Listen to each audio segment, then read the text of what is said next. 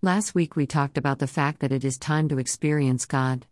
Once we have truly experienced God, there is something that happens in our life that often happens unnoticed, but it happens nonetheless.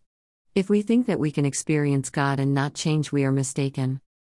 We may not change drastically, but there will be subtle changes. It is like when a grub changes into a butterfly. The grub eats and then decides it is time to wrap itself into a cocoon. That is like us. We are busy partaking of the world, but there comes a time when we shut ourselves away in order to walk a new path. It is in the shutting away or in the wilderness where change happens.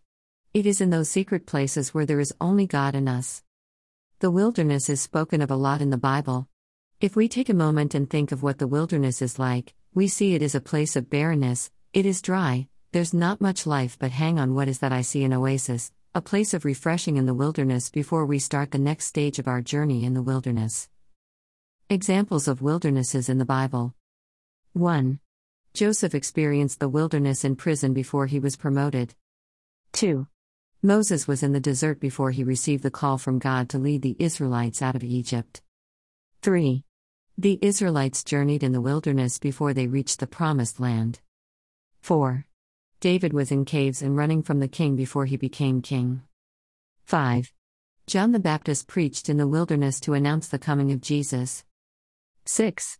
Jesus was led into the wilderness before his ministry could start. So what is in the wilderness? John the Baptist summed it up well in John 3:30 when he spoke the words, "He must increase, but I must decrease." It is in the wilderness where our lives decrease to increase. It is the place where me goes and Jesus comes in. It is the place of transformation from a chicken to an eagle so that I can soar above my circumstances instead of scratching around in them. Like a butterfly, we were made to fly, to sit in heavenly places in Christ Jesus. It is only in those places where we get a better perspective on our life and can see the potential in ourselves to be able to fulfill the call and purpose God has for our lives. It is time for us to spend a little time in the wilderness. God has great things planned for our lives this year, but we don't want to miss out. It is time to get our orders and then to fly. This will enable us to keep living the life God has intended for you.